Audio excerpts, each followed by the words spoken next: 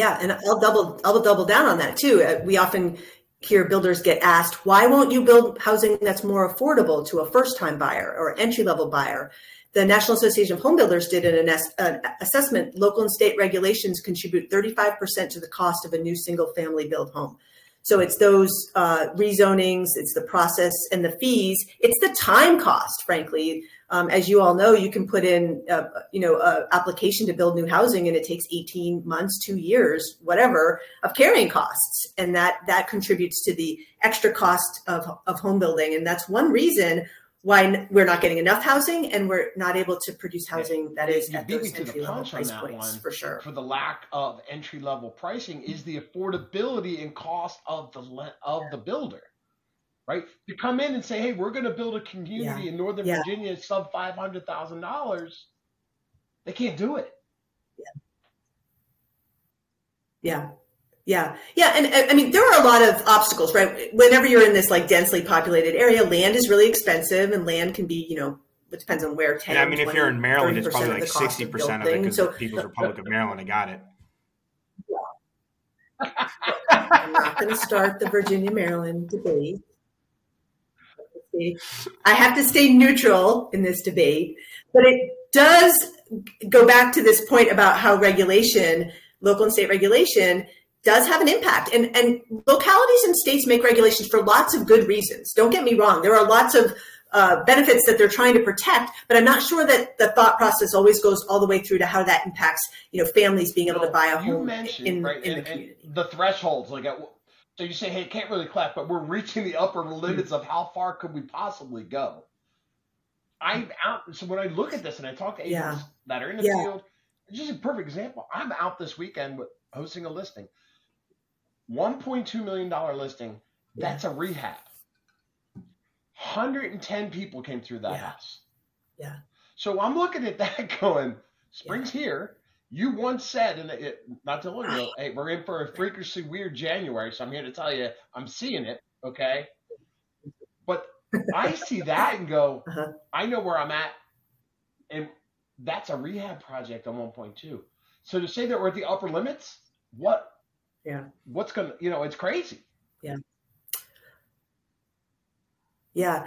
And I mean, I will, look, we do a survey every month of our Bright MLS subscribers who worked with a buyer in the prior month. And, 40% of the buyers last year in our market were in the New Jersey to Virginia market were first-time buyers. And I trust the data, but I still, and part of that is because there were so few repeat buyers in the market, right? Because they're holding on to their mortgage and they don't want to. I had heard lower numbers. I was 40%, that high. And I think, but like I said, the reason is primarily because there's fewer repeat buyers, it's not like the first time buyers numbers have increased that much. But I keep asking myself, not just first time buyers, but even those 110 folks going through your $1.2 million listing, where are they coming from? Are they, the majority, I imagine, are selling. And I think that's one reason why the market has continued to be so resilient, even with high prices, is we have so much equity in our homes right now. So when you do go to sell and to buy the next home, you have a tremendous amount of equity that you're able to roll into that next purchase. And in essence, sort of buying down these higher rates that have been in the market for the last year. But at what point, though, are we sort of pushing some people who don't have the equity built up? At what point are they pushed out of the market when a $1.2 million home is a rehab? Of that 40% first home buyer, which is, and I know the dynamics of what a true first time home buyer, right? We're hearing that age kind of go up, north of 34, 35 years old, which I think unfortunately is going to be even higher, right? But I am downsizing so that I am not stuck in a house with my kids for another 17 years. I'm going to be clear about that, right? They're on their own. They got to figure this out.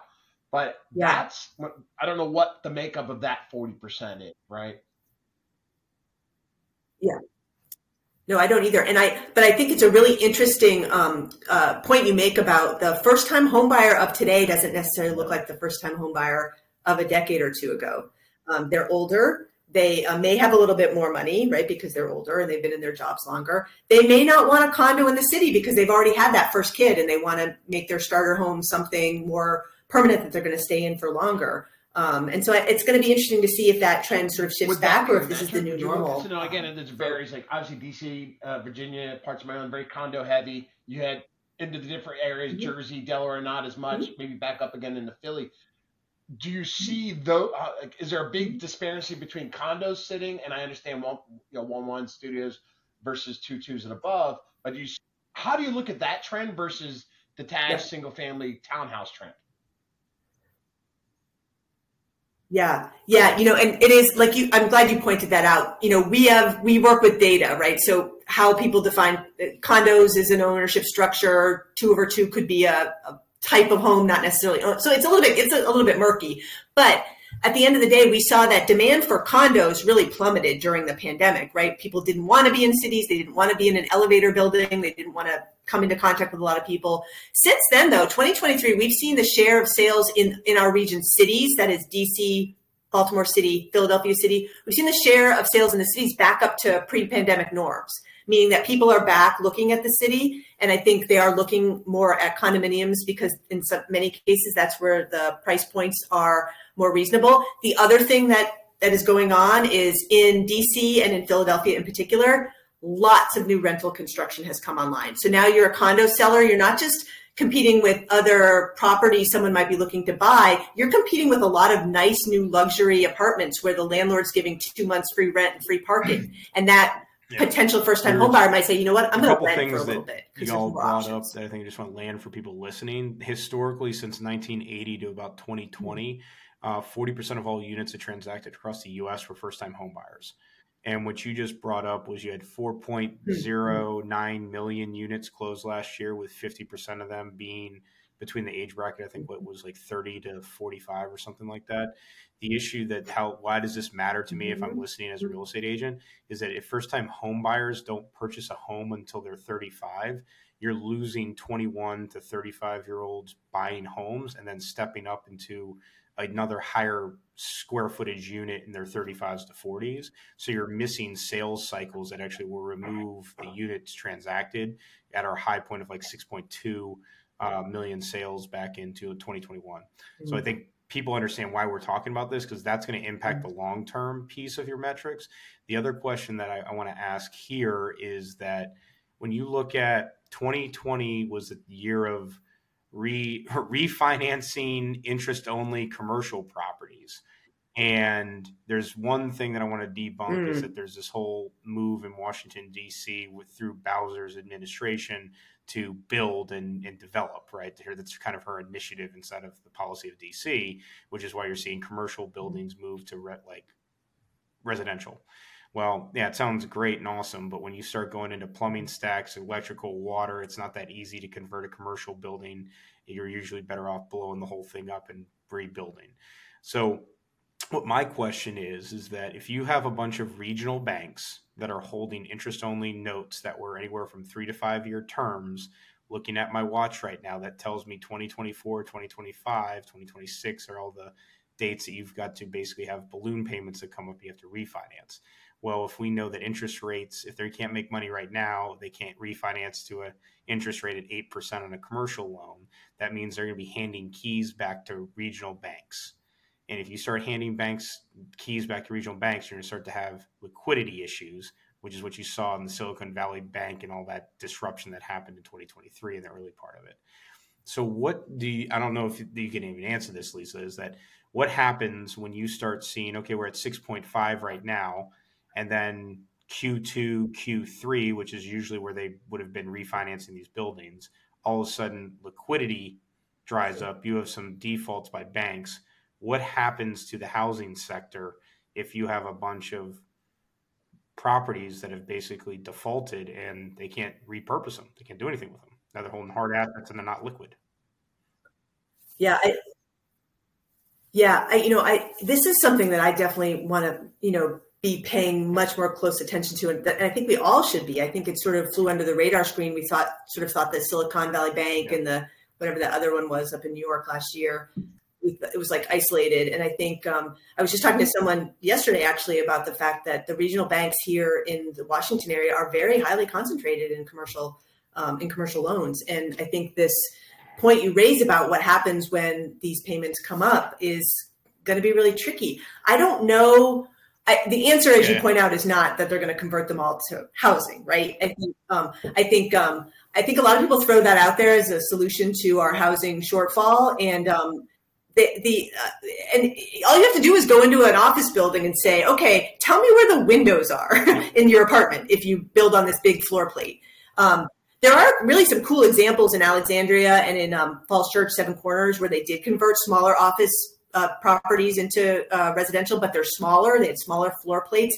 And honestly, the one in Alexandria, it's right on the river. It's like $4 million a unit. These are not like entry-level homes that they're creating by converting these buildings. So I don't know. I think it's going to be something that we should watch. And I think you've laid out the issue very well. Just like things that people are listening, like I would watch those because that's going to be a big issue in our region because they do. I know, like if you look at like Eagle Bank carries a lot of commercial loans on office space. So I think it's important, like if you're to not completely nerd out, but watch the bond market, watch your commercial loans and what's going on there. And what's been interesting to me is flipping between CNBC and Fox Business. I have not heard anything negative about the housing market. I've heard some negative things about the commercial side, but literally I'm going back to the Warren Buffett thing of when everyone is joyous, be fearful. When everyone's fearful, be joyous, because that's what I'm like, how are people not looking at this? Because I don't believe Powell's going to move anything until May. I think that's when he does that.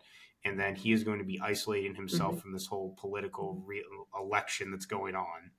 And it's going to be very interesting to see how that plays out in housing. But I think also people need to recognize is that the big play that you're talking about, Lisa, about these apartment buildings being built is that you have hedge funds and venture capital that have all this cash because it's the first time that they have all this cash, and like cash is losing money based on inflation and whatnot. So where do you put it? You put it into hard assets. When you put into hard assets, what do you want? You want multifamily. Well, if I've got multifamily, my rent roll is going to be a lot better than had it been sitting in some other like ETF or something else that I want to sit in.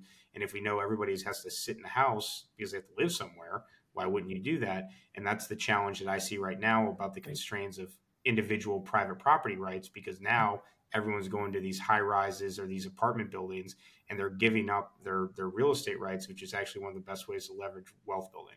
So as agents or real estate people, if VC and Wall Street money is going into housing, I'd be thinking about how do I go into housing and how do I become the landlord on those things? Because I think, at least in another tidbit for anybody listening, the only return in real estate right now that I see is multifamilies. Single families don't make money unless you're going into a third tier market.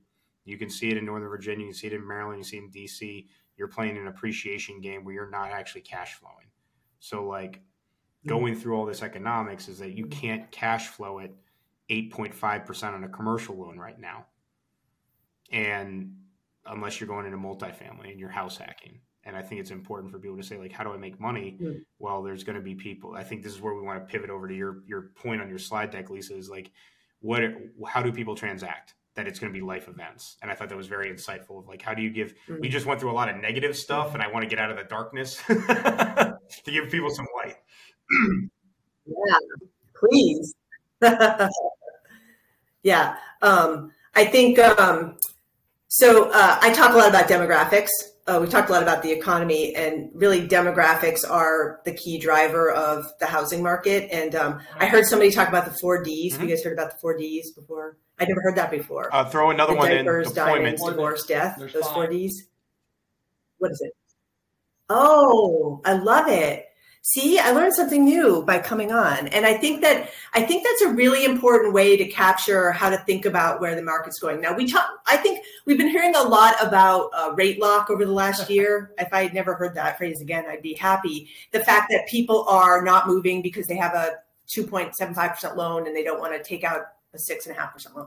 And financially, that makes total sense, right? I mean, we don't have to like math to realize that 6.5 is higher than 2.7, and it's going to be a bigger payment. But the fact of the matter is, life happens. And I really do. I was calling like 2024 the year of life happens, right? Changing financial or family circumstances. You have another kid, that 2-bedroom house is not going to work for 4 kids, or you have to move to care for an aging parent, or you get this great job and this one just doesn't happen to be remote and you have to move. And I think we're going to see more and more of that stuff. I think the people listing in 2024 are going to be driven primarily by those last couple of Ds, the divorce and the death. And death skips an important one too, right? I think the folks who may be retiring or who may be sort of waiting to move, they have a lot of equity in their homes. But as you guys point out, the people who just bought, the first-time home buyers who bought a few years ago, they're probably not going to make that move up as soon as a prior generation would have, right? They're going to have to hang tight for longer. So I think we are going to see, though, more people listing as financial and family circumstances change. How things will be affected, right? Is the downsizing market, right? Because of the people that still have to house their children for longer periods of time, it really does affect that. And where they're downsizing to changes, right? Do they downsize into my retirement home versus downsizing to an actual facility, right? It's changing where we're going. So those second and third tier markets, right. That's an interesting look too. Yeah. And one of the things that I often like to think about is, I ask people, where is the number one place that people move when they retire? And often people will say Florida or Arizona, but the answer is grandkids. And when you see where people most often move, if they do move in retirement, it is to be closer to where their grandchildren live. That's frankly one of the reasons why the Washington area has kept so many baby boomers and older, because the grandkids are here because the parents have jobs here. I'm really curious to see what happens, because during the pandemic, we saw people in their 20s and 30s, young families moving to Memphis, moving to Austin, moving to cities in the Midwest, certainly moving to the Southeast, North Carolina, South Carolina. Is that where the retirees from the Washington area are going to go? They're going to follow the grandkids that affordability factor, when they right? do end up they moving. They can live in the larger metropolitan areas, right? 100%. Where do they go? And what COVID has allowed, and people still find it to fight this, is the remote work, right? So with true remote work, which is in flux, right? People come back. We're recognizing that performance is suffering to a degree, but there's still a lot of that because that genie's been out of the bottle. It's kind of hard to take it back. So are there any cities that you're seeing like, hey, we're seeing an increase, outside of the metro areas? Migration. An increase in people. Yeah. So the Southeast tends to still be dominating migration. Those North Carolina, South Carolina things. It really is, it really is quality of life and housing affordability. Again, this person I was talking to yesterday, we've been seeing an outflow of people between the ages of 25 and 34 from the Northern Virginia region. And when you look at where they are going to Tennessee, they're going to North Carolina, they're going to South Carolina. And it's not like hard to figure out why, right? Let's say you're going to look around to buy a home and you're going to your $1.2 million listing and you're like, you know what, if we move to Raleigh, I could get a home for half that and we could live like kings and queens down here in Raleigh. And I think we're seeing that that's more possible when people are able to work remotely. But I think it's an open question about, if the pendulum's going to swing back to in-person work and to what extent. I think we're going to be like this for a little while, but people have been, moving to places where there's more affordability, especially when it comes to home buying. Deep thoughts there. I mean, it's a deep topic, but our agents, unfortunately, when we talk about them, hey, being the local area expert, don't do enough of this type of understanding and research to actually become the local area expert for their people, and just kind of regurgitate what they hear in different channels and not actually understand it. Sure. Yeah, and I mean, since I'm here, I get to plug to make sure you guys know that you can get a lot of local stuff from Bright MLS. I know there's lots of places you can get data. As I said at the start, I really am eager to try and make stuff like there's no shortage of data out there. That's not what we want, is to shove more data at people, but we try and provide as insights that you can use as you're sitting across the coffee table with, someone thinking about buying or selling a home, that it's like not just a page with a bunch of numbers, but what does it mean for this market as we think about what's going to happen 2 months, 4 months, 6 months out. Yeah, that's incredibly important, right? The people have to be able to understand it so they can express it. And you don't have to go just to the micro level, right? Of, hey, look, this week there's a lot of information that's going to be dropped, the different reports that are coming out this week. but understanding that those things happen and what was the result of that. Those are the conversations, right? So could kind of wrap us up Definitely. here. And there's a couple takeaways that everybody's listening. And Lisa, if you want to add some color to anything that I bring up, feel free to, or Dave. I heard a couple things. Number one is that don't expect any type of massive change in interest rates in the coming 2 years, just based on what's going on in the bond sector. I think that's number one, first and foremost. Like, you're probably in this market of 7.5 to 6.5, somewhere in that, give or take a couple points, just based on where we're at with the debt for the U.S. economy. So that's number one. I think number two is watch the consumer debt versus savings, how much of the consumption debt off credit cards and whatnot is increasing, and what is it looking like for to operate, meaning what's your shelter costs, what's your food costs, what's your travel costs, like gas and utilities. I think as a real estate agent, I'm going to be watching those things, because if we start destroying savings because of just living, that you're going to have a harder time with buying power. And I think the third thing to take away from all of this is that in the current environment we're in, this isn't hey, I'd love to move. It's because I have to move. So going back to I would actually say maybe we have 6 Ds. We have diapers, diamonds, divorce, downsizing, death, and deployment. To realize that now, if you want to be close to your consumer, you have to be able to understand life events will dictate their needs in housing, and to really understand, how do I create mind share and positioning and communication to my people, that I am the local area expert that's going to help you in one of the largest transactions in your life. It's going to make a huge difference, not only in your personal life, but your financial life. And that's what I need to understand my value is as a real estate expert.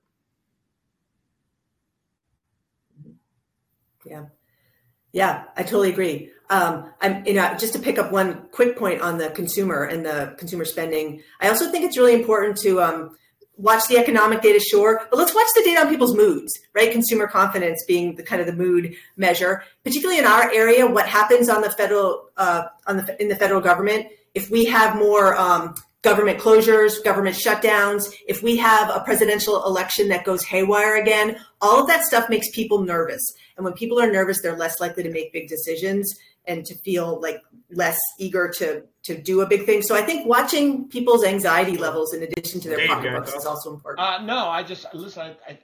I thank you very much, and I reserve the right to recall you for future testimonies as the year goes out, to bring some color to the conversation around market shifting dynamics. And what I'll be sure to do for those of you listening, if you go to our YouTube channel, we'll make sure that we upload the resource channel from Bright, where you can get all the information that Lisa shared with us and that we used to stem today's conversation. On behalf of Lisa Switzerland, sounds great, Joe Martin, and David Donaldson, thank you for joining us on another episode of Entrepreneurial Impact.